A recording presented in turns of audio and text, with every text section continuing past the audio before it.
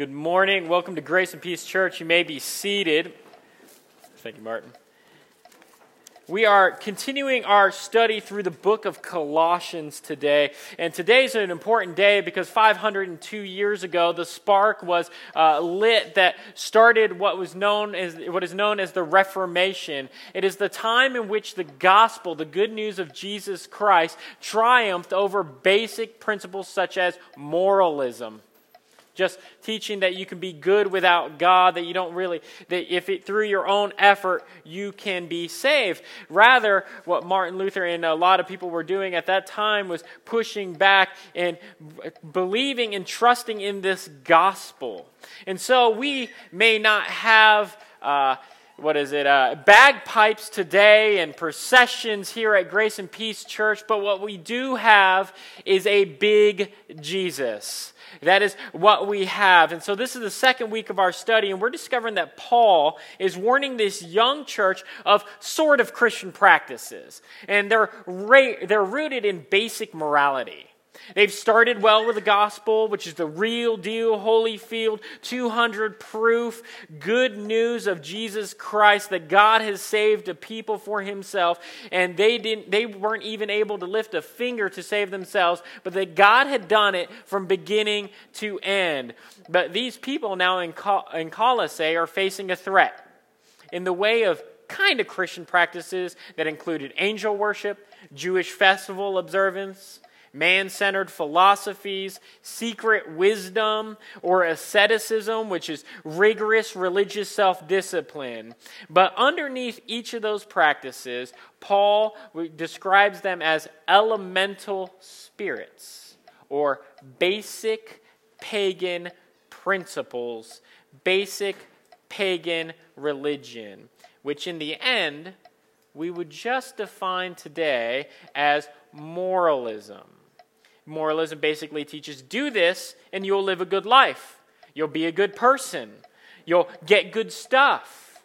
So today we face this problem in our churches and Christianity that I think it's one of the biggest problems is moralism, and especially confusing moralism with true Christianity. I would suggest that the main cause for people rejecting Christianity is confusing it with moralism. Or, for Christians who have confused moralism with the gospel, they have huge effects on people who come in. Because all of a sudden it feels like I have got to get my stuff right in order to be here. And so what does Jesus do? Jesus comes, and Paul comes to them and says, not so fast in Colossae.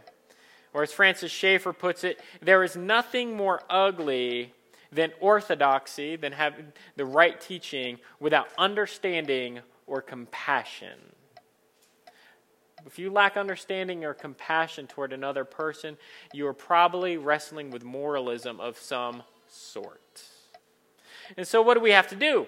And what are we doing through this walk through Colossians? We are about to Scooby-Doo all other religions and teaching as nothing more than moralism by pulling off the mask.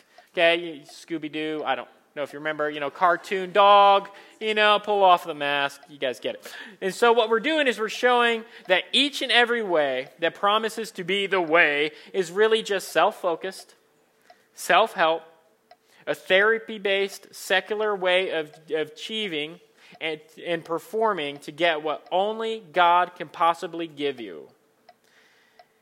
What is that? Life as you always thought it could be. Life with God. And moralism can't give you that. Acting the part, being good enough, you'll never be good enough on your own. And so we follow Paul to this place in the text where he has such lyrical quality about the supremacy of Christ. Many have suggested that, this has got to be a hymn at the time. There's probably not a decisive way of proving it one way or the other. Whether this is a hymn that Paul drew from, but we can be assured that Paul thinks so highly of Jesus that he begins to get poetic.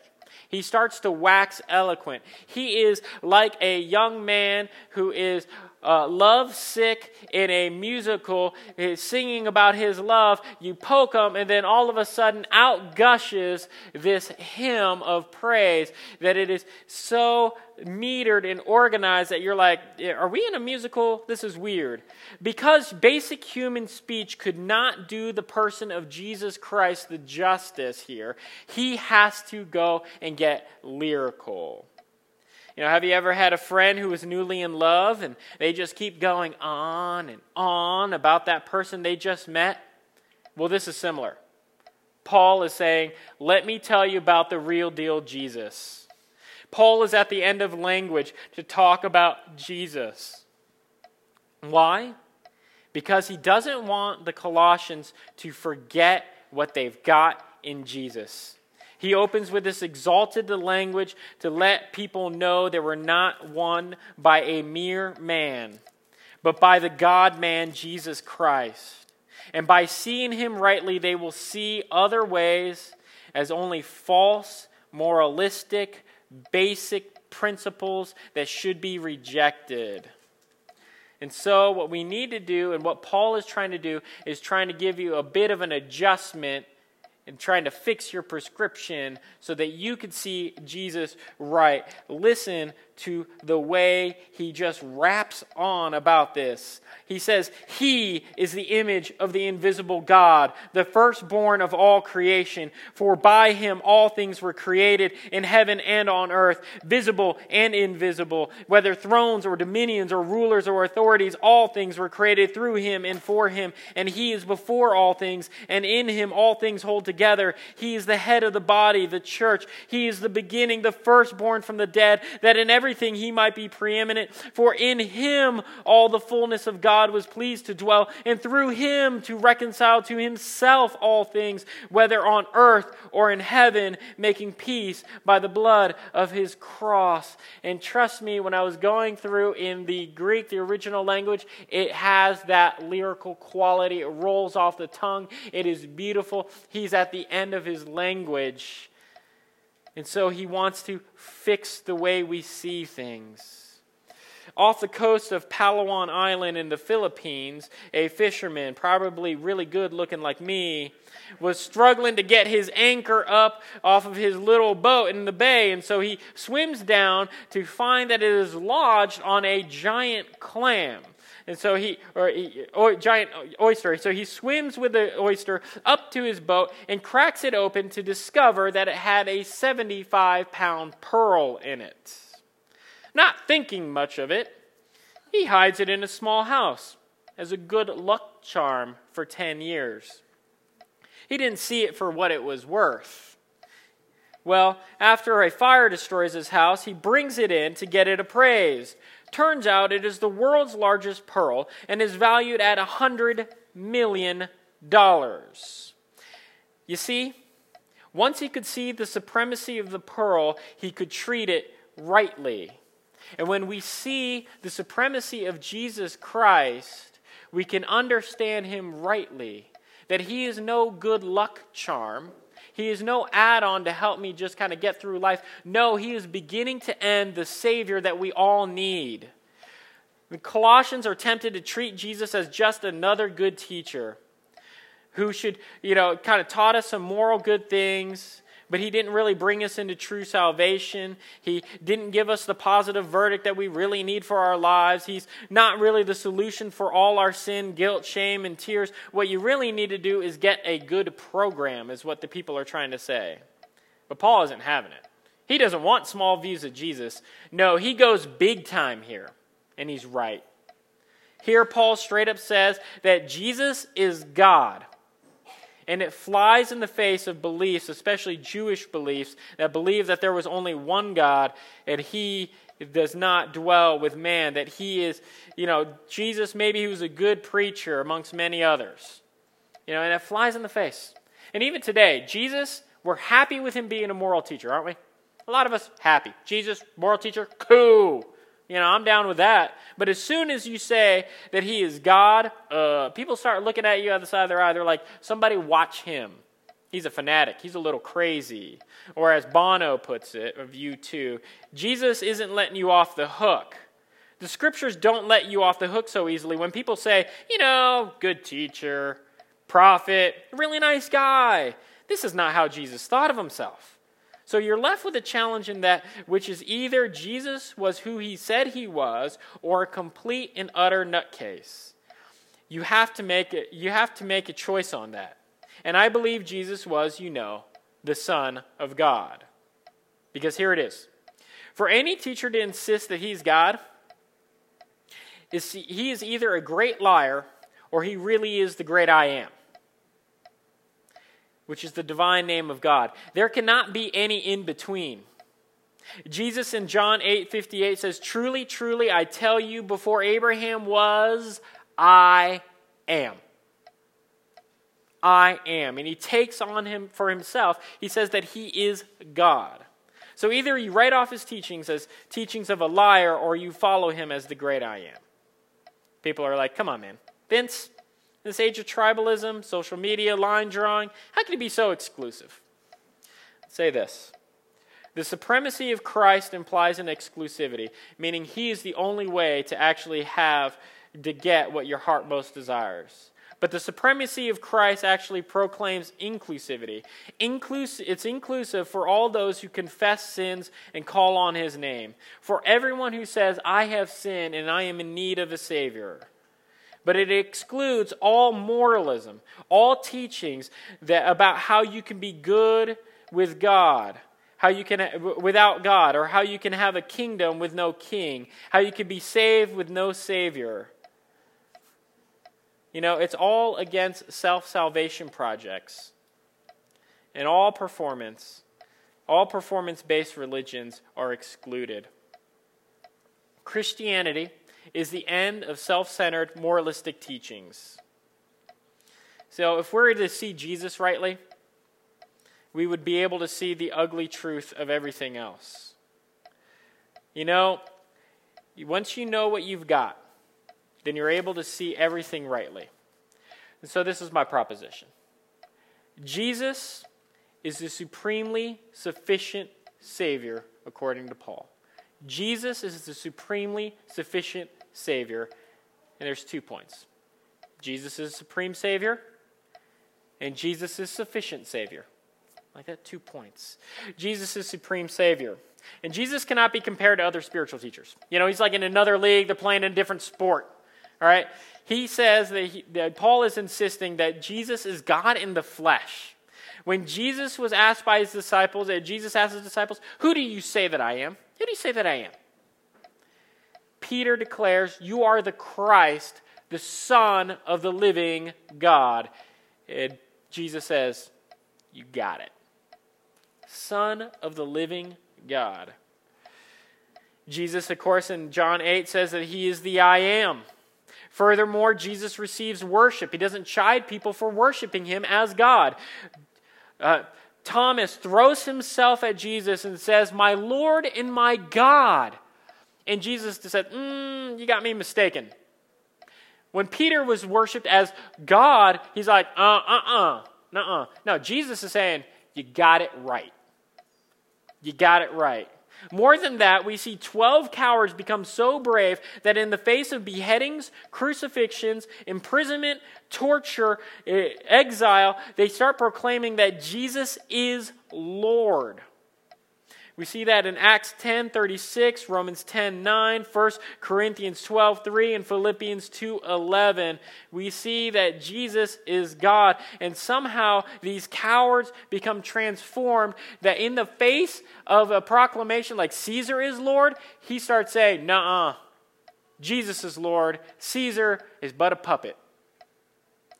And so he flies in the face. And then in 451 AD, a council at Chalcedon would come together, and the early church fathers declared against a view called Arianism. They said Arianism believed that the Son of God was a creation of the Father and was neither co-eternal nor of the same substance. And they ruled that the teachings of Scripture and the church was this. This is what they ruled. We all with one accord teach men to acknowledge one and the same Son, our Lord Jesus Christ, At once complete in Godhead and complete in manhood. 100% God, 100% man. Truly God, truly man, consisting in of a reasonable soul and body of one substance with the Father as regards his Godhead. At the same time of one substance with us, man, as regards his manhood, like us in all respects, apart from sin. As regards his Godhead, begotten of the Father. The word begotten is like how a horse begets another horse. So God would beget another, a God, right? And so begotten of the Father before the ages. Yet as regards his manhood, begotten for us men and for our salvation of Mary the Virgin, the God-bearer, one in the same Christ, Son, Lord, only begotten, recognized in two natures, without confusion, without change, without division, without separation. So, here's what we have with Jesus. We have one person, two natures. He is heaven come to earth, bringing them together in one person. He is God and man, reconciling man to God and God to man in his person, in his flesh. And so Paul says in the text that Jesus is supreme in creation. He says that he is the image or the icon of the invisible God. He is wisdom personified. That's what it would mean that he is the invisible God. Invisible God here at this time, and the people were looking for this wisdom personified. The power of God made personal in one person, and Paul is saying here he is. He is the image or the icon of the invisible God. In Philippians 2, 5 through 11, he would say that Jesus is the very form of God, meaning he has all the essential qualities of God. And then we see in our text that all the fullness of God was pleased to dwell in him. That in this one person, the nature of God dwelt. It then says that Paul writes that he's the firstborn over all creation. Not that he's part of creation. Rather, this deals with his position or rank over all creation. He is the heir, the inheritor of it all. It all belongs to him. He is above it all. So the better translation is not the ESV that says he's the firstborn of all creation. No. The better translation is he is firstborn over all creation, because the point of the text was that he is preeminent. And then it says, for by him all things were created. So if he was just part of creation, how could he create all things? That would make no sense. You understand how that would be? And so he has to be apart from creation. He has to be different. And so he says in heaven and on earth. And so he covers everything, whether it was in heaven or if it was on earth, whether it was visible or invisible. All powers and authorities, even Caesar, even angels, are under Jesus. All things were created by him. And then it says, Paul moves on and says that he is supreme in recreation as Savior. It says that he is the head of the church, meaning that Jesus is the one who nourishes the body, that he gives it strength. He is the worthy representative of them. He's the firstborn from the dead. It says that he precedes everybody. It says in Romans 5 that all have died in Adam. All have died. So we're all dead. But in Jesus and in the resurrection, what we have is a new creation. 2 Corinthians 5:17 says, if anyone is in Christ, he is a new creation. Because Jesus is the firstborn from the dead. He ushers in a new creation. And that is the deepest hope that we could possibly have. He's a new creation. In that everything, he might be preeminent, meaning that he is supreme. So Jesus is the God-man. One person, two natures. 100% God. And what is true of God in creating all things is true in Jesus recreating all things. Because to speak of Jesus is to speak of God. All the fullness of God was pleased to dwell. And that when it says that he on all the fullness of God was pleased to dwell, we're talking about the tabernacle or the temple in which God dwelt in it. And so in the person of Jesus, God dwells. And so sort of Christian beliefs will say, I don't believe that Jesus is supreme. He's a good teacher, but not God. So some sort of Christian beliefs is like the Son is the first created being, and then he just shows the way. And so then you have to get in line and start acting right. And then it says, some other ones say, Jesus, he becomes God through his performance, and you can too. That's what some people say. Jesus, when he dies, he gets us to zero so that we could work our way back. That ought to frighten the heck out of us. All right? These things, they're not very different from non-Christian ways either. Think about it. Because those ways are non-Christian too. A lot of what we do is say irreligious ways, like if I had enough money, then I'll have security and comfort. If I had the right body, then I'll have the romantic relationship that I always wanted. If I had the right job, then I'll have purpose. And so everything says is like if you perform right, then you'll get everything that you wanted. And that's moralism. You perform right, you do it right, bam, you will have the life you've always wanted. God will give you the shekels. It'll be awesome. That's moralism. And you should be scared to death of it. Why? Why? Because in the end, it dooms you to never-ending performance. It's either Jesus or a moralistic self. Either you have a supreme Jesus in salvation, or you're doomed to your record. And I don't know if you've looked at your record. I've looked at my record recently this week. Turns out it's not very good. If it was up to me to save myself and it was based on my moral record, I'm toast. I am toast. I will confess a little bit here, okay? Like the moral thing is to help out the poor, right? And oftentimes I see poor people, homeless people, walking by through my front yard every day. And do you know what I do? I act like I don't see them.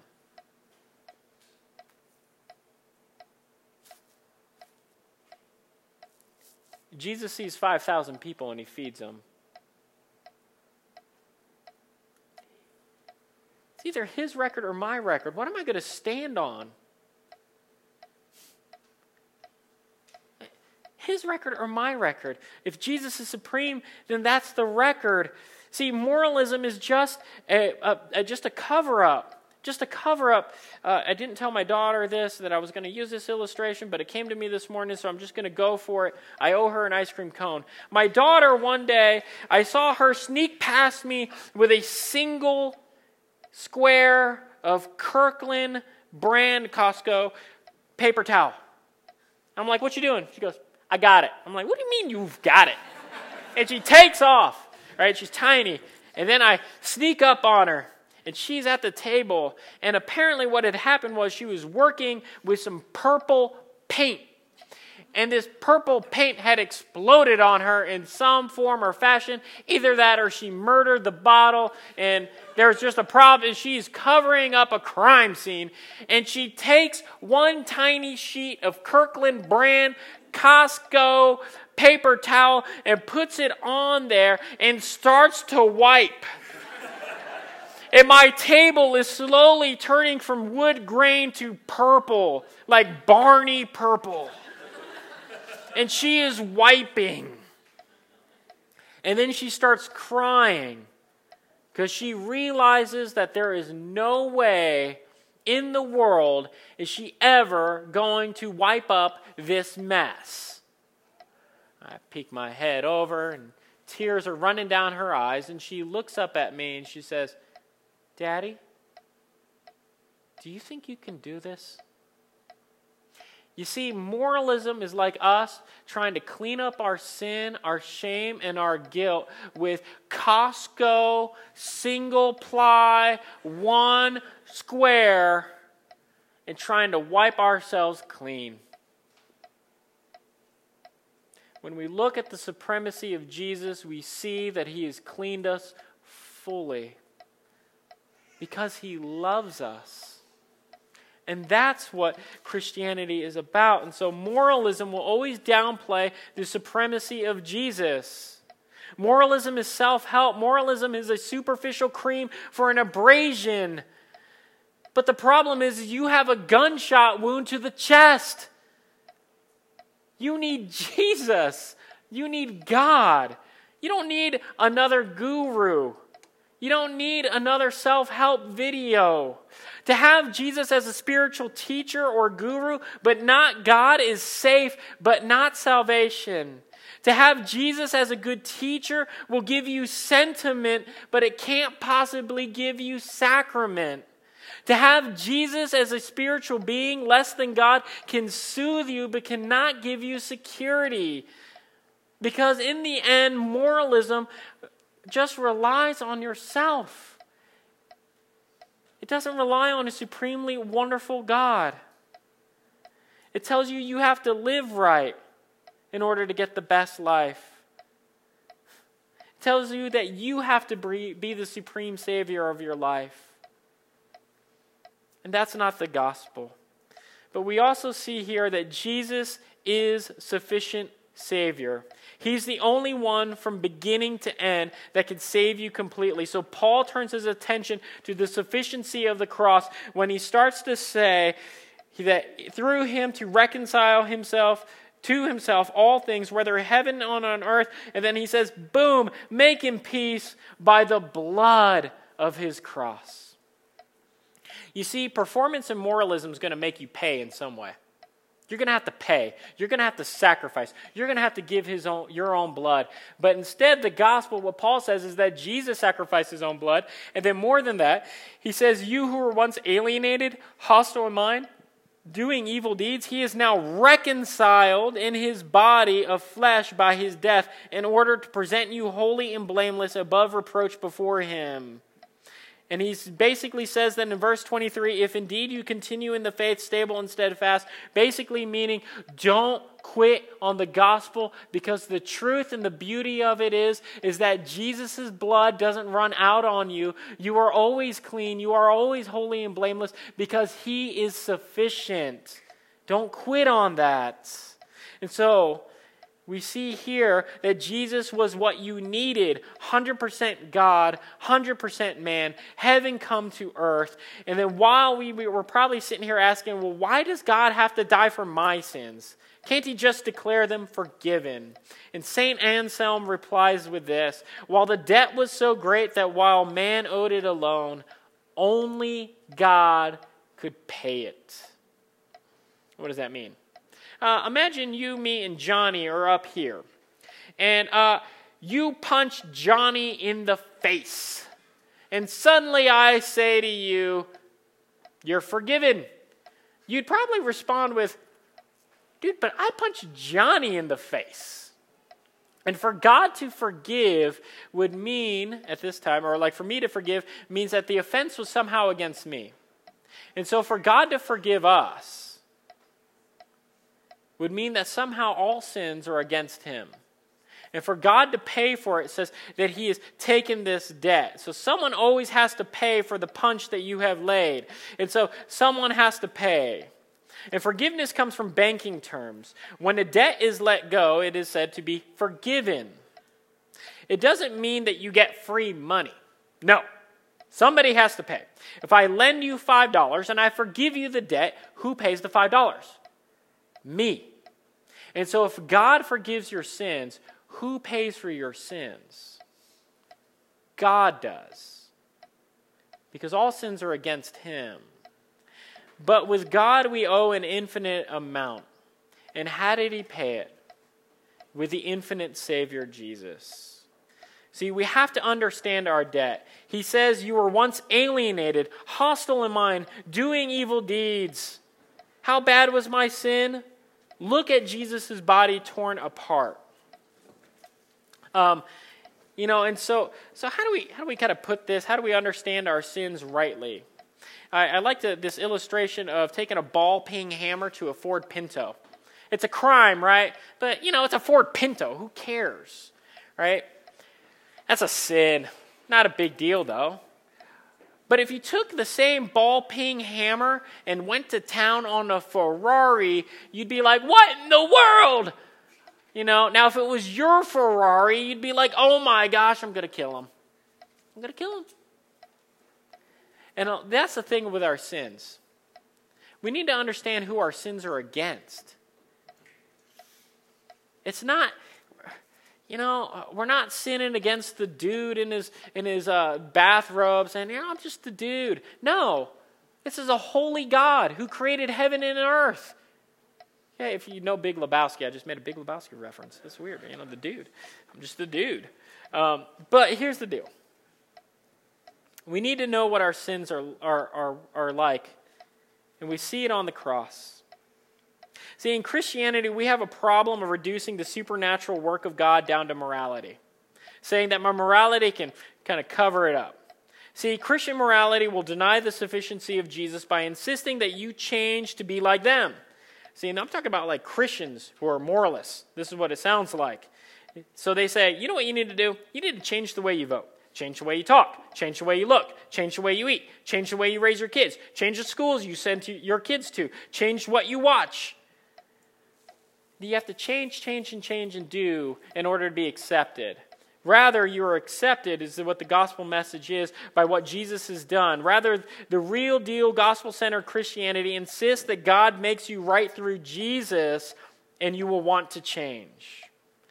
This week, Kanye West came out with an album. And it's called Jesus is King. And it's actually pretty decent. It's pretty good. I mean, it's not like the best Kanye ever, but it's pretty good. It's like in the line of Kanye, right? He releases this album in response to Jesus' work in his life. And here's the sad thing. Moralists, Christian moralists, both conservative and liberal, came out to lambaste him. I read this on Twitter. Well, let's see if this conversion sticks. If he commits and sticks it out. I can imagine Paul, tweet responding back. And he's like, there is no condemnation. He's like, it is the kindness of God that brings you to repentance. Hashtag, I am saved by Jesus' blood. And so conservatives are all like, let's see if he sticks it out. And then the funny thing is the liberal side says this. The liberal Christian side was like, he became a Christian? Ha! He must atone for his womanizing, Trump voting, and saying slavery is a choice. To which Paul would probably be like, what in the... for all have sinned and fallen short of the glory of God, and are justified by his grace. For while we were yet sinners, God demonstrates his love for us, and while that God dies for us while we're sinners.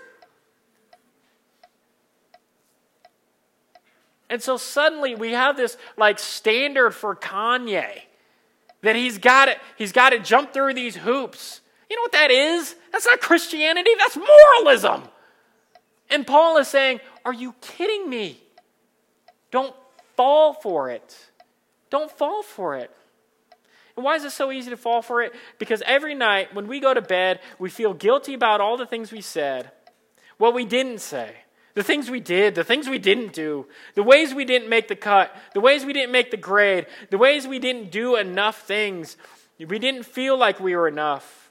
The ways we're failing our kids, the ways we're failing our spouse, the ways we're failing our company, our church, our family, our roommates, our student loan providers. We're failing them. You see, we feel the weight of being finite, sinful, and insufficient. We're tired, exhausted, and spent.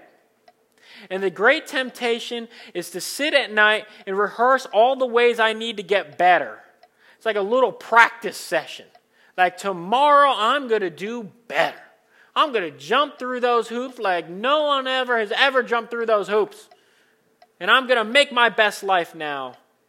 But rather, what we need to recite to ourselves is not more hoop-jumping moralism. Rather, we need to recite to ourselves Christianity, the truth. Yeah, I'm not sufficient, but I know who is sufficient. I don't have to pour out another ounce of my blood in performance because Jesus poured out every ounce of his blood so that his performance could be my performance. The beaches of Bora Bora are supremely beautiful. The sand is warm. It's like soft, fine grain against your skin. It's like hugging your skin. Oh, and it is so white that it is blinding. Coconut palms, they line the edge of the beach to make it look like a postcard. Ancient volcanic mountains, they kind of like jump out of the ocean. And it's covered in lush jungle green. Oh, it is beautiful. The water is a perfect 81 degrees. It appears to be a sheet of aquamarine, and it's teeming with sea life such as manta rays, sea turtles, and dolphins. It is wonderful. When the sun sets, you feel like you're at the end of a great romance. The sun disappears beyond the ocean. Its last light is a flash of green, yellow, and red. Here's the deal. I've never been to Bora Bora. And many of us,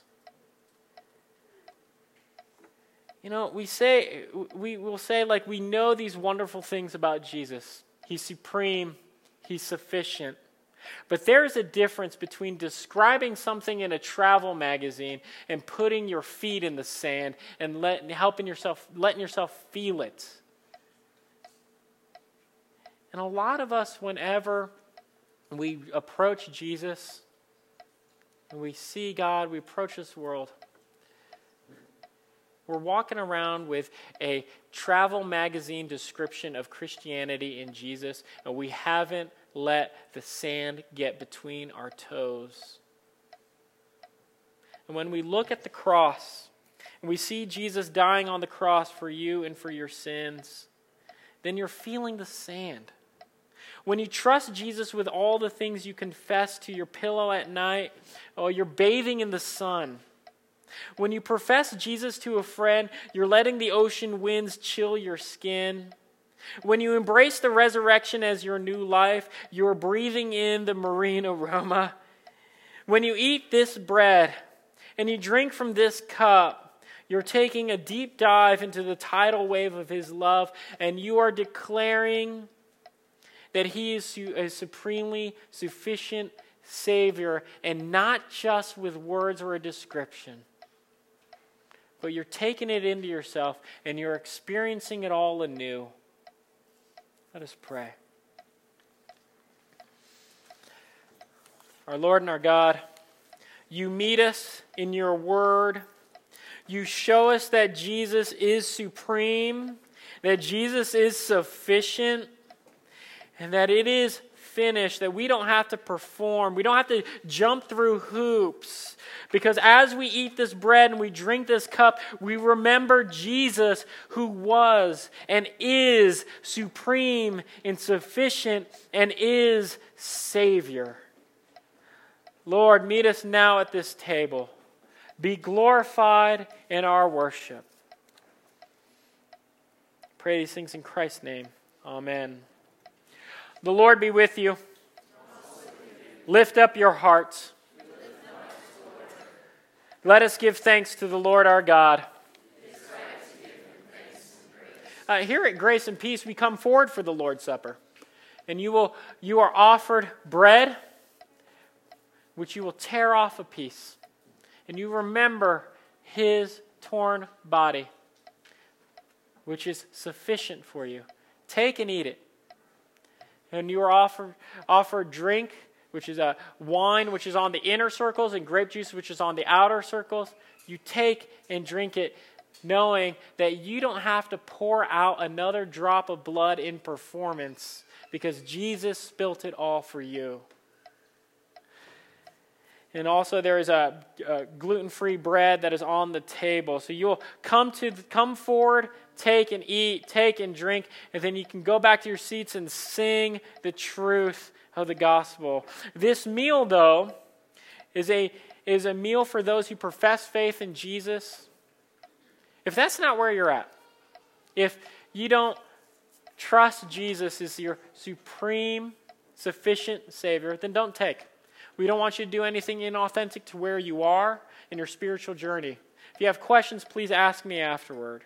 But this is a meal in faith, so therefore let us proclaim our faith is signed and sealed in this sacrament. Christ has died, Christ is risen, Christ will come again. On the night that Jesus was betrayed, he took bread, and after giving thanks, he broke it.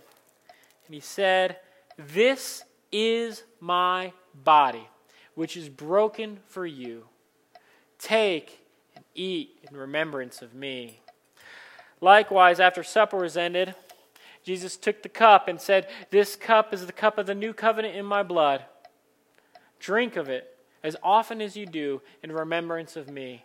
For as often as you eat of this bread and you drink of this cup, you proclaim his death, his sufficiency, until he comes again."